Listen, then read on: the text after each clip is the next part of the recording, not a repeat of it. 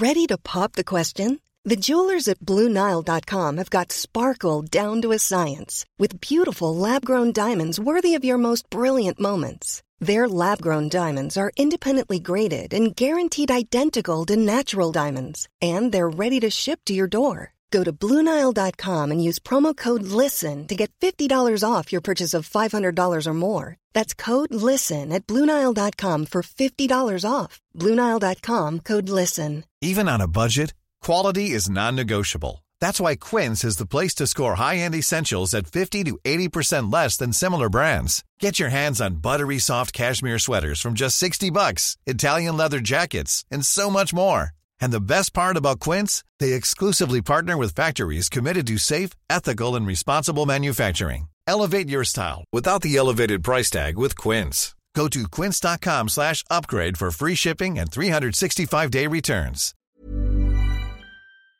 You're currently listening to the free version of Let Me Talk. If you want longer, ad-free episodes even earlier, head to lmtpod.com to find out how you subscribe. Let me talk! Let me talk! Let me talk! Let me talk! 1, 2, 3, 4.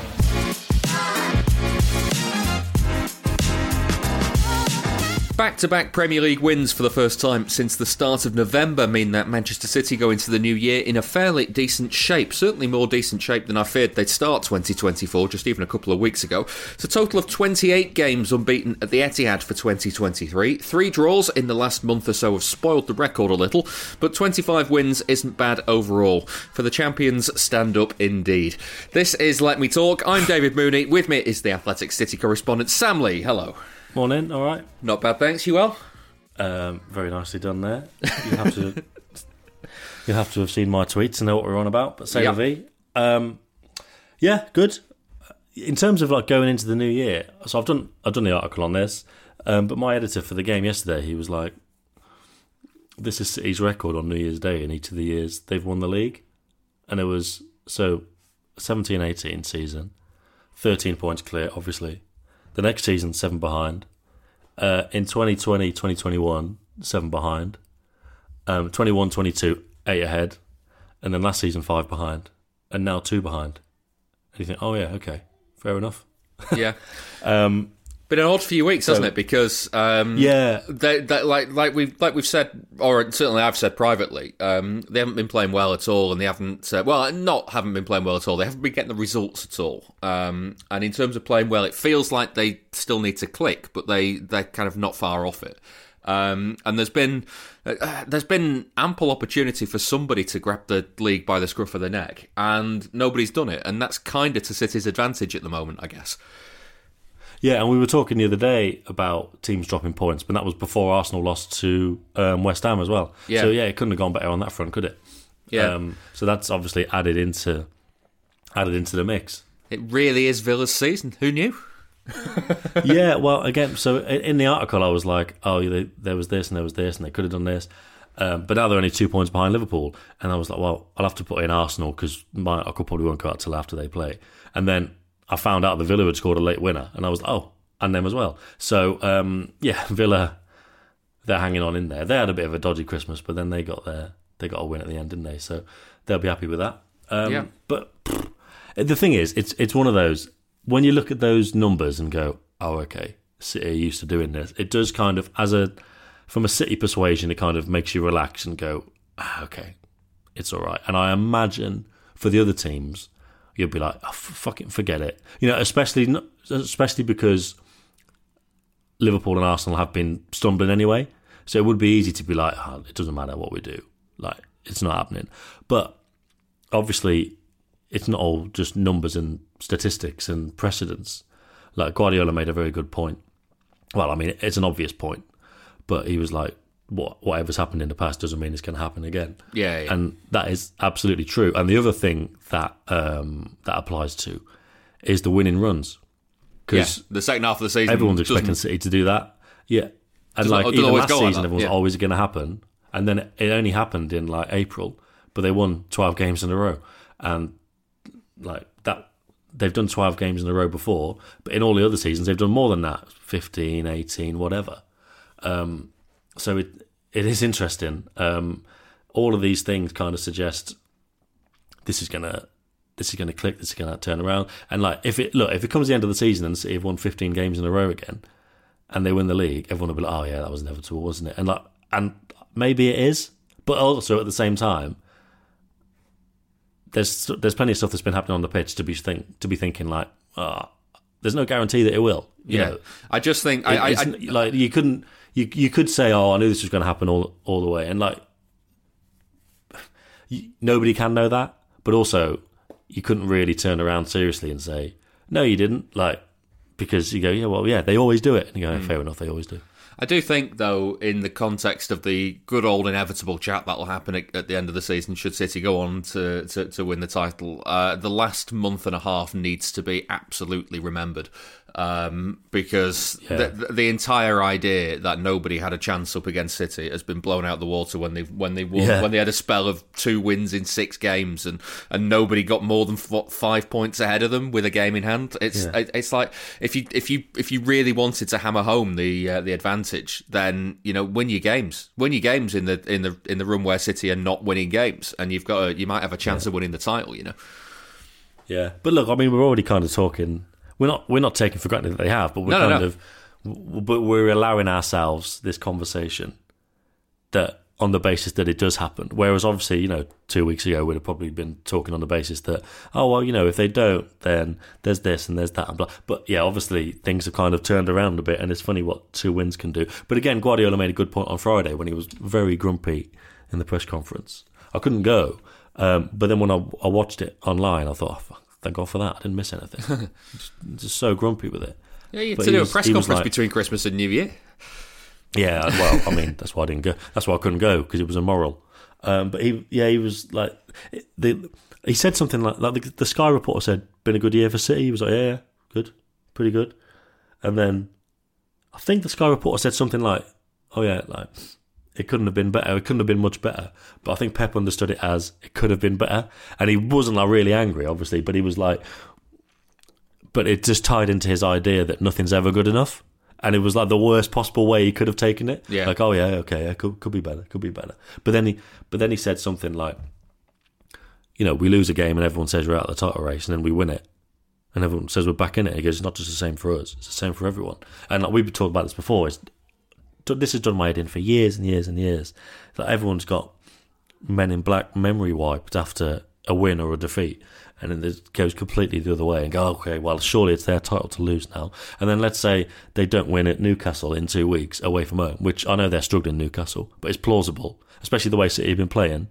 Then it will go back to, oh, what's going on? And to be fair, even we'll be like, okay, well, those problems haven't gone away. But that's why we try and be on an even keel throughout the season. After the Everton game, it was good, wasn't it? But yeah. there was the moments where they didn't control the game, and there was a stupid mistake, like there was in the Luton game, or weak defending, or both, that led to a goal. So they're not out of the woods yet. But that takes me back to last season again, where the entire wider world was talking about how when City go on one of their runs, then they'll run off with the league. And as you said, the run didn't come till late on. Yeah, I want evidence. I want evidence that it's going to happen, or that it could happen. And up until it happened last season, there was no evidence that it would happen. And you can have the blind faith as much as you want that City will click and turn everything around.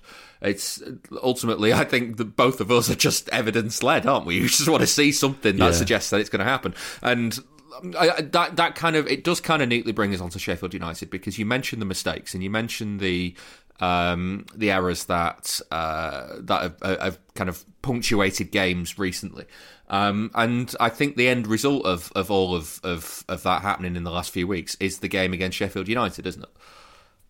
Yeah. Well, can I put it to you that was the same performance as against Crystal Palace? Yeah, I was going to say that. if not, then worse than Palace. Because I didn't rank it as kind of, I didn't up against Palace in terms of performance. I thought what happened on Saturday was pretty much on a par. Yeah, I mean, it was pretty similar, but obviously there was the element of, like, even at half time. Well, not even at half time. At half time, even I was like, "This is dull." Like, it was a good performance, don't get me wrong, because at the end of the day, I think I'm going along the Guardiola school of thought of I'd rather it be dull and safe than a bit more open but risky. So, I'd rather have that than the Fulham game, when they were just shocking in the first half. And obviously that Fulham game is quite a broad example, or an extreme example, because that's one of the only bad halves of football they've had, I think. But you know what I mean. So I said at half time, it was more than decent because they'd scored the goal. Sheffield United didn't really have anything in the way of attacks, and City had control of the game. Also, their pressing was good on the couple of occasions that Sheffield United tried to play out. They won it back high up, or it would just go back to the keeper, and you always think there's nowhere he can go here. Fotheringham's just going to kick it long, and City are going to win it back, and they did every time. So all of that stuff was fine, but I was like, it is a bit dull though, and like there has been no sparkle. There have been times when they could have stepped it up, because getting side to side passes and being patient, absolutely fine, no problem with that. Because like I said the other day, it's that trade-off. If you don't play the ball to Haaland, at least you're still safe. But if you do try and flick it around the corner and you lose it, you're not safe. So it's that trade-off. And, City are at their best when they are safe, so be it. So I was fine with that. But, when there were times to pick it up a bit, it didn't really happen. And, by no means was it... that's what I mean. So against Palace, they created a lot of chances in the first half, more than they did against Sheffield United, and it wasn't dull. And there was more stuff going on. So there wasn't much stuff going on yesterday. But when there was, it was normally Foden. He got the ball on the edge of the box and he did a bit of quick feet, a bit of a wriggle and slid it through for Bernardo Silva. And, it was I kind of flicked behind for a corner. Again, there wasn't a lot to go on, but when there was, it was normally Foden. And Rodri was great as well. And we don't normally talk about the actual goals, do we? But the Rodri goal... The little flick, just a little flick over the challenge. Saw the challenge coming in and goes, no, I'm going to flick that out of the way. It's like, do you ever get to a stage where you're on a computer game and you've got to do certain things in certain rhythm? And it's difficult. It takes me forever, but it's kind of, when you've mastered it, you kind of feel like you're gliding. Yeah. And in fact, I was trying to learn a song on Leo's keyboard over Christmas. It was Candle in the Wind by Elton John, if you're wondering. And I wouldn't say I've got to that level of proficiency where I'm but there's a bit in it when it's it's really satisfying to play, and you just feel I can do this now. I had a completely it just felt different like example. Rodri zoomed out. We'll go for it. It feels like Rodri zoomed out and just went, I'm in control of all of this. And when you actually do that in a Premier League football match, when you haven't I suppose they do train, don't they? But you haven't actually practiced that specific moment over and over again. It's pretty impressive. Yeah, mine was... have you ever played the game Fall Guys? Yeah, but only for an afternoon. Yeah, so I know the premise. There's one of the obstacles in that is basically a load of bumpers that swing round in opposite directions. And I was sat playing it, and there was one moment where I just kind of skipped through the entire thing without getting knocked around while everybody else was getting thrown over. And my partner was sat next to me, and he just went, that was like the bit in The Matrix where you could just see the code. Yeah, and that was Rodri running through the Sheffield United defence. He could just he just saw it all in slow motion. Yeah, absolutely. But just that little flick over was great. Again, people were saying it was like Yaya Toure. It reminded me of what he did earlier in the season when he was carrying the ball a lot. I mean, look, there was that period earlier in the season, wasn't there, when he was this guy is the best holding midfielder in the world, and he is. But it's like City are the best team in the world. And it's they are. But they've not actually been playing like it, have they? Yeah. And it's a bit like that with Rodri. Rodri is the best holding midfielder in the world. But on form, he hasn't actually been playing that well. There have been a few ropey moments over the last couple of months. But also, he has had the ability to do stuff like that. But yeah, particularly earlier in the season, September kind of time, against defences that sat deep as well, really. He's almost had more space to...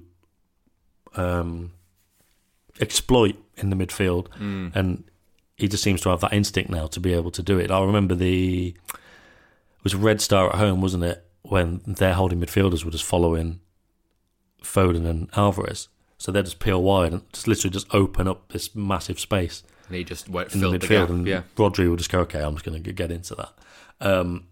So yeah, and again, it's a really good weapon to have, because obviously it's not like there's loads of goals in this City team at the moment.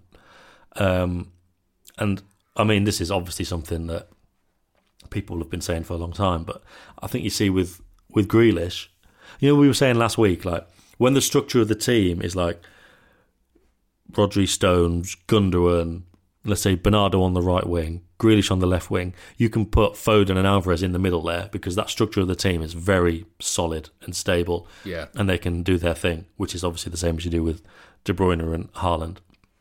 But when those guys, Alvarez, Foden, Doku, they have to be the structure of the team, then you get slightly different performances and all the stuff we've been talking about all season. But the thing is as well, when you take out Haaland and De Bruyne and Gundogan, a lot of goals, like Grealish then needs to do more, which isn't really his game. Guardiola's always said we didn't sign him for the incredible amount of goals and assists because he's never really scored loads of goals at Villa. It'd be a different type of player, a kind of player that more people would enjoy watching in terms of dribbles and freedom of spirit or whatever. But he's never scored loads of goals, and that's fine. Like I say, when he's making that structure very stable and you've got others to do that, he's perfect in that. But again, when everything kind of shifts slightly and you need, I actually need somebody to score goals here, which I think is why Doku's been so important. You need somebody to make something happen. Like, that's where you see a bit more of a problem for Grealish in that sense, because he can perfectly slot into that team like it was last season. But this season it's like, see a bit more. But then again, you've just got to question the form, and like, for understandable reasons, obviously, with the burglary. Like, he was shocking yesterday, wasn't he? Like, again, if even I said the first half was dull yesterday, then how bad do you think like most people thought it was? And if even I thought Grealish was shocking yesterday, then how bad do you think most people thought Grealish was? But I genuinely thought he was limping. Like when Bob was coming on, because he was only like 8 minutes into the second half, wasn't it? I genuinely thought he was limping, and he certainly looked laboured. But then, Guardiola said afterwards that it wasn't an injury; he just needed to increase the tempo. But basically, just bring on somebody who's not having a shocker, because there weren't many good things that he did, and like, he gave the ball away a hell of a lot. And just when it was such a compact game, you needed to be intricate. You needed to look after the ball, but a lot of Sheffield United's moments of danger, most of them, the actual dangerous moments, seem to come from Kovacic, because he was doing the same thing but in the middle. He probably lost it 3 or 4 times. Grealish probably lost it slightly higher up the pitch, so it didn't lead to danger so much, but it must have been 5 or 6 times more. And he was poor. But again, you've got the context of the burglary there. I know people will be listening to this who don't particularly think he's very good, and they'll say he's not been playing that well all season. And he hasn't. He's been up and down for form, but I certainly don't expect the kind of thing we saw yesterday to carry on. But there is obviously a bit more of a demand for action, for something to happen, because it is a slightly different team at the minute and different things are needed. But also then, where is that balance? Because you do need him for the control. So if you go to Doku to make something happen, but Alvarez and Foden are there in midfield as well, and Stones isn't there, and obviously Gundogan's gone, then it's like, well, where is the balance coming from? And it's been like that all season. They've very, very rarely, if ever, had that right, perfect blend of, okay, this is exactly what we need today. Coming up after a short ad break, there'll be more analysis of City's win over Sheffield United. We'll hear from Pep Guardiola, and we'll talk about City cutting out the errors. See you shortly. Hi, I'm Daniel, founder of Pretty Litter. Cats and cat owners deserve better than any old-fashioned litter. That's why I teamed up with scientists and veterinarians to create Pretty Litter. Its innovative crystal formula has superior odor control and weighs up to 80% less than clay litter. Pretty Litter even monitors health by changing colors to help detect early signs of potential illness. It's the world's smartest kitty litter. Go to prettylitter.com and use code ACAST for 20% off your first order and a free cat toy. Terms and conditions apply. See site for details. Hi, this is Craig Robinson from Ways to Win, and support for this podcast comes from Invesco QQQ, the official ETF of the NCAA. The future isn't scary. Not realizing its potential, however, could be. Just like on the recruiting trail, I've seen potential come in many forms as a coach. Learn more at Invesco.com/QQQ. Let's rethink possibility. Invesco Distributors, Inc. Let Me Talk is sponsored by you, the listeners. The best way to support the podcast is by subscribing via Memberful. You can pay as little as £2 per month, which gives you early access to all our podcasts ad-free, and they're packed with even more content. That gives you even more minutes of us to fill up your week. Subscribing is really easy, and the longer episodes will integrate seamlessly with your podcast app of choice, be it Spotify or Apple. Head over to lmtpod.com for more information on signing up and links to all of our socials. Let's do the thing where we hear from Guardiola's first answer at the press conference, because he summed up the game. So this is what he made of the performance against Sheffield United. The first half was a little bit flat.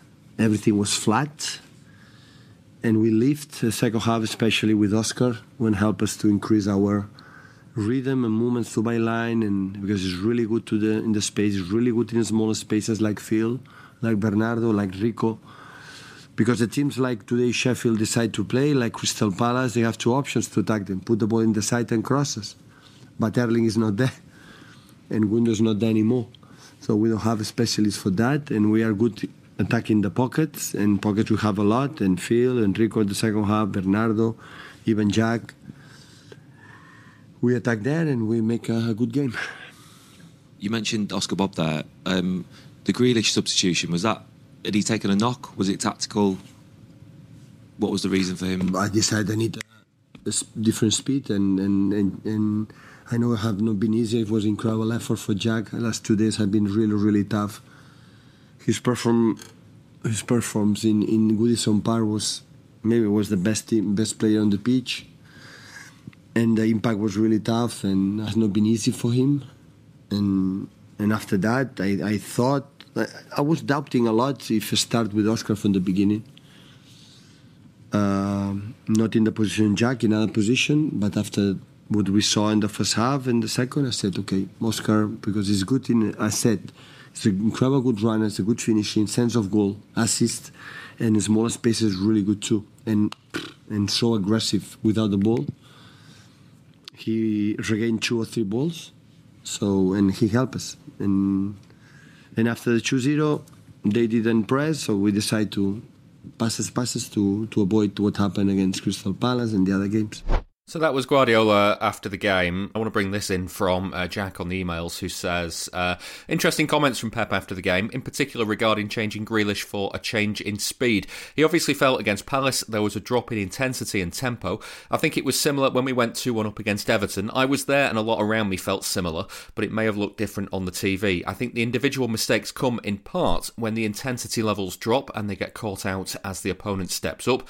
I think that the understanding of control and risk aversion also needs to be caveated by the fact that there is a risk in not taking the game away from opponents and being overly cautious. Pep obviously understands this and wants the correct decisions made, including when the correct decision may be the less safe pass forward.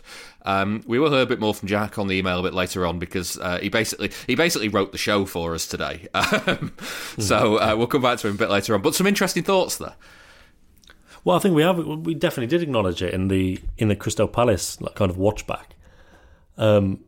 Sometimes obviously the best option is to go forward and attack, but that's kind of why I was saying earlier on that the Sheffield United game was basically the same as the Palace one, if not worse. But when they went 2-0 up, because obviously now I'm kind of looking out for these pressure points.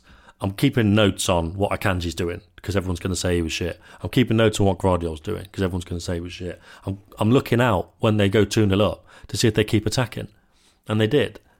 And having watched the Palace game back at the time, I thought it was the same. There was the same intention to attack was there, but the moves would break down because just little flicks or Palace being better to defend in those small spaces than Sheffield United were. So I think the intention was still there. Against Everton, we have talked about that. It wasn't as good. With that, I think we framed it, or I framed it, and maybe it is this. Maybe it's City taking their foot off the gas, or both. But there is just that inevitable momentum shift in football, I think. Like, not just as the team who are trying to score the goal got their goal or goals and gone ahead, but the other team are like, okay, we need to change something now. And so Everton obviously started doing a bit more, but that could be a mixture of both. Do you feel that's more prevalent this season, or is it looking back on previous seasons? Is it that City controlled that better, or did it just happen and City didn't get? I think it's inevitable, and then after a couple of minutes, you just well, again, if we're going by Guardiola's version of it, he said the other day, we're not mature enough to know how to handle those situations, basically. Yeah. So again, I think that's when the game is going that way, like it was against Everton. It is just like, okay, put your foot on the ball and ride out those difficult moments. But again, yeah, when he said about passes at the end to avoid what happened against Crystal Palace, I mean, I'd love to know specifically what he meant about that, because unless he just purely meant just to avoid what happened against Palace in that like one or two critical moments. Yeah. Because like we say, there wasn't anything else in there. And, if anything, people would have said there was too much. That's what Jack's saying. That there's too much of that, too many passes, and not a willingness to go forward and try and kill the game and finish it off. But what I will say is, I don't think they lacked that against Palace or Sheffield United. They did keep attacking. And it they just didn't get there. It kind of opens up again what Roy Hodgson said after the game and what Chris Wilder said after Saturday, in that thing of opponents just making sure they hang on in there, because if you get to 80 minutes and it is 2-0, you have a chance to break away, and if you get one, then you know how it's like it's not the dominoes will fall, but it's like the foundations of the house of cards have been kind of shook a little bit, and talking about momentum of football matches, that's it, isn't it? If you were to get one back, then all of a sudden there's uncertainty in the stadium and all that kind of thing, which again is what happened against Palace last week. But yeah, I mean, I certainly I get the point. I think we have talked about that. That it isn't just being safe and passing it around and keeping the ball. It is, you have got to take those opportunities when they come. But my suggestion is they have been doing that. I need to see more of the Everton game again to work out exactly what the issues were. But what the feeling I did have about the Everton game, and I've mentioned it after the game, was there was a lot of opportunities when the game was stretched out to counter-attack, and City were doing that. And I was like, well, the trade-off you get there is if you don't score, then it does become end-to-end. But they definitely were the right situations to try to counter-attack.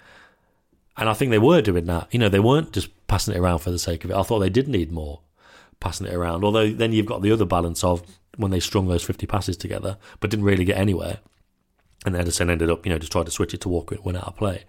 But then you think, that's probably what you need. We were just talking about having the maturity to solve those situations. Or, if Everton have been getting back in the game for, let's say, 2 minutes, or let's say it's longer than you need and it's 5 minutes, but then you can put a move like that together. That was the one that City put on their Instagram, where they were passing it around inside their own box, and they managed to get out, and Grealish could have got the foul up on the left wing, but they carried on, blah, blah, blah. I think that, as a period of play, that is the kind of thing you need to go, right, okay, we're in control of this game. Don't forget that. And then after that, once you've established yourself in the game again, you can start to play through the lines and attack.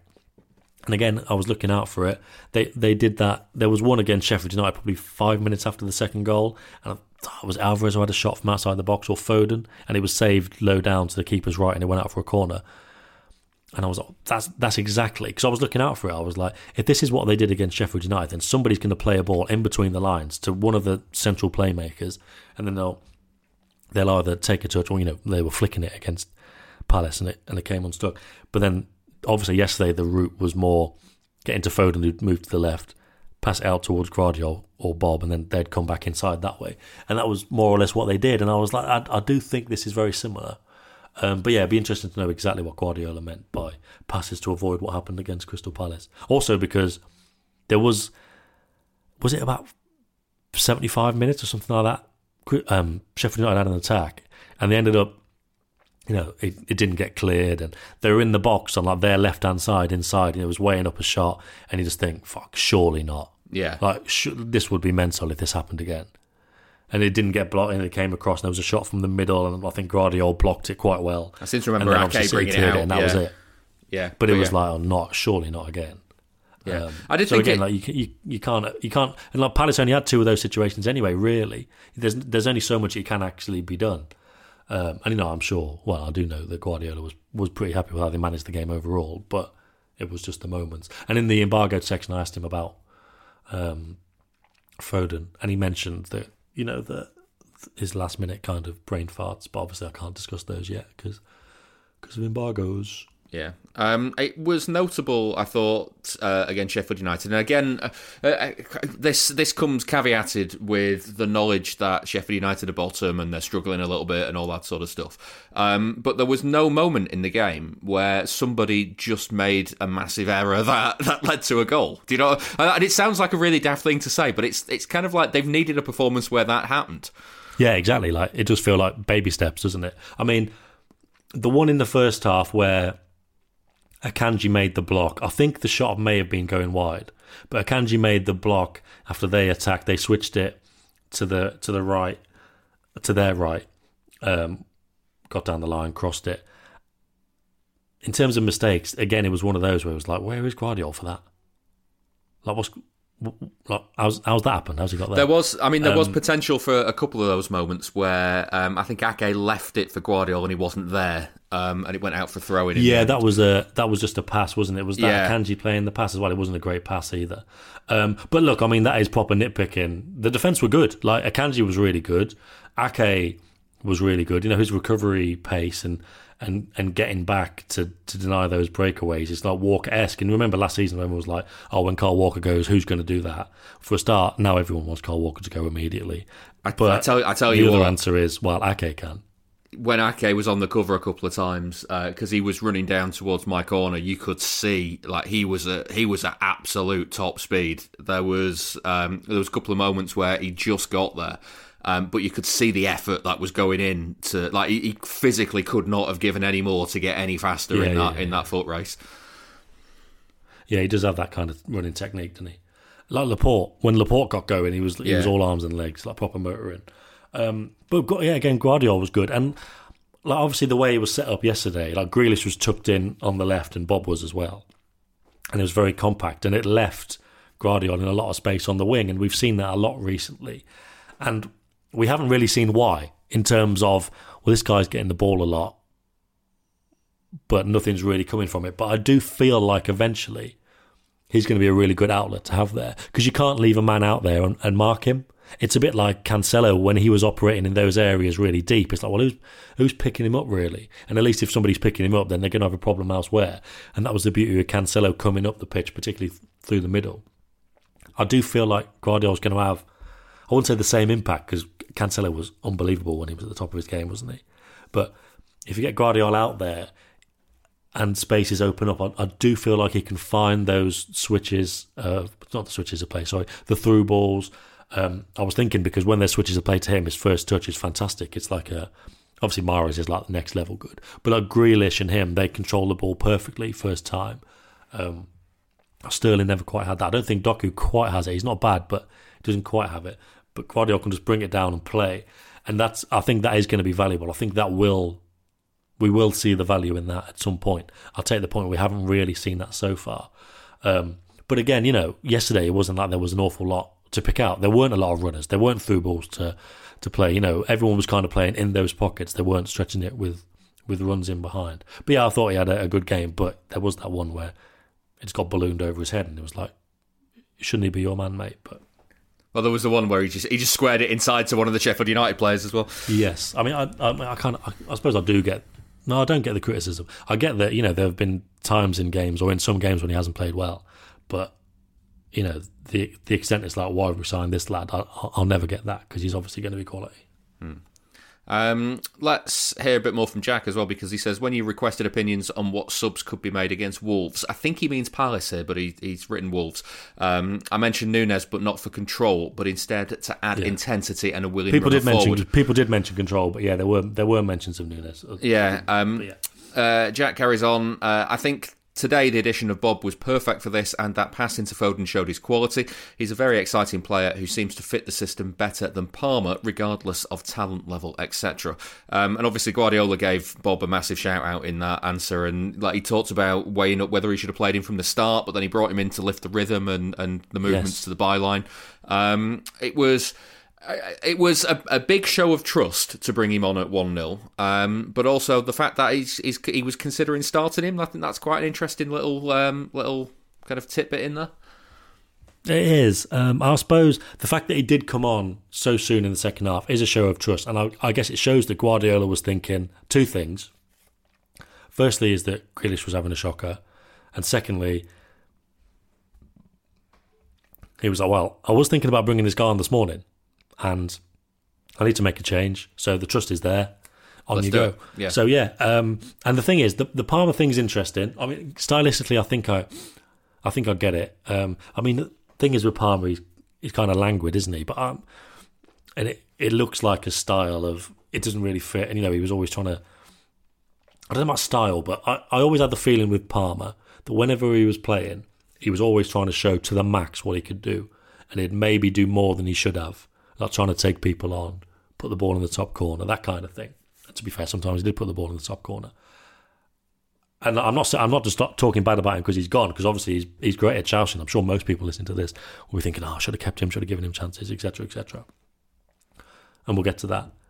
But with Bob, he just feels like he comes in and he does what he needs to do. He's not trying to do anything extra, and he does plug in and fit the system in that sense. I think they would both fit the system in terms of the style of player they are. But I know there's a point in there as well, just about Bob is a bit more, I don't know, rounded, pockety. You know what I mean? Like, yeah. No, I don't know. I don't even know if it's rounded, because I think Palmer is a better player. But yeah, I mean, so the point about them both, and it's a point I made because we've got to do these articles that get published on the Final Whistle now, is people talk about Palmer and he should have had this, we should have had that, should have stayed. Obviously, for a start, he wanted to go, so that was it, done. He just really wanted to go, so couldn't have stayed. And then they go, well, why did he really want to go? Because he wasn't getting minutes. But I mean, again, we've talked about this. Like, Riyad Mahrez wasn't even getting in the team on the right wing. So Palmer's not going to get in, is he? Like, it was so... And City didn't have the injuries last season. City didn't really have that many injuries, certainly not like now. They just definitely didn't. So it was Bernardo and Mahrez trying to get a place on the right, and then think, oh, well, Palmer's playing centrally now. All right. Well, was he going to come in instead of De Bruyne or Gundogan? Like, Foden couldn't even get in. So here's your pecking order. And it's like, if you were to say purely with hindsight, oh, well, you should have just put Palmer above Foden or Palmer above Mahrez. All right, great. But in what world is it actually going to happen? Like, yeah. There is a deserved hierarchy of quality and experience. And trust as well. And because, yeah, well, I suppose that becomes with the quality and the experience. Yeah, yeah. And also, to be fair, like Palmer behind the scenes, he wasn't training particularly well. So there was that as well. But yeah, in what world would you shake that up? Because it wouldn't have been on merit to start him. But the thing is, what you've got with Oscar Bob now is, do you see him having a massive role in the second half of the season? Not really, but he does have injuries now. Now look, Grealish isn't injured, it turns out. So it's not like there's definitely going to be a spot going on the left. Doku should be back soon enough, but Doku is out. Grealish hasn't played well, and also they are playing Huddersfield in the FA Cup. So if Guardiola was thinking about starting him anyway, and then he came on and he did well, and there's a bit of an injury crisis, and there's Huddersfield, you would definitely like to see Bob starting next week, because maybe if there's, I don't know, because I think it's difficult to look back now, but going by the same logic that I was just going by there of, like, there's been a deserved hierarchy of who plays. When it comes to changing the team around and playing players in cup competitions, you still need to keep, like, Mahrez fresh, Foden fresh. And so Palmer's still not really going to be getting the opportunities. And again, don't forget he wasn't training great either. But with Bob, if you're thinking, how's this year going to look compared to last year? Is he going to break through, or are West Ham going to sign him for 25 million in the summer? Like, it is going to be these games in the FA Cup where it's like, okay, you go and do that and see what you can do. Because, as we know, normally once you get beyond, like, the fourth round of the FA Cup, not just like the young kids, but, you know, in the past couple of years, new signings coming in, like Ake, those opportunities to play aren't really going to be there. So Bob is he's knocking on the door now, and there's definitely an opportunity next weekend. And, like, hopefully he takes it for him, but also, like, for the squad's sake. That's it for the free version of Let Me Talk. There is more for members, though. Head over to lmtpod.com if you want to sign up for longer ad-free episodes. For members, Sam, in this edition, what is there? There's absolutely loads, somehow. We just kept talking. Oscar Bob, as you'd imagine. Foden, as you'd imagine. But there was a Kyle Walker thing when he got subbed, which was weird and interesting. And we talk about types of signing for the future, so Musiala and that kind of thing. But then we go into Echeverri, the Argentinian lad that City are signing. And I've had a fair amount of time watching him, and I've drawn some conclusions to that. That's all for members. Those ad-free episodes are longer and they're out earlier. You can find out more on lmtpod.com. If you want to send us an email, it's hello@lmtpod.com. We're also on Twitter, Instagram and TikTok, so just search for LMTpod on there.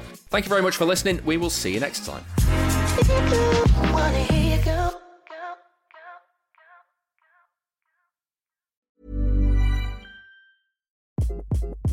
Hi, this is Craig Robinson from Ways to Win, and support for this podcast comes from Invesco QQQ, the official ETF of the NCAA. Invesco QQQ is proud to sponsor this episode, and even prouder to provide access to innovation for the last 25 years. Basketball has had innovations over the years, too. We're seeing the game played in new ways every day. Learn more at Invesco.com/QQQ. Let's rethink possibility. Invesco Distributors, Inc.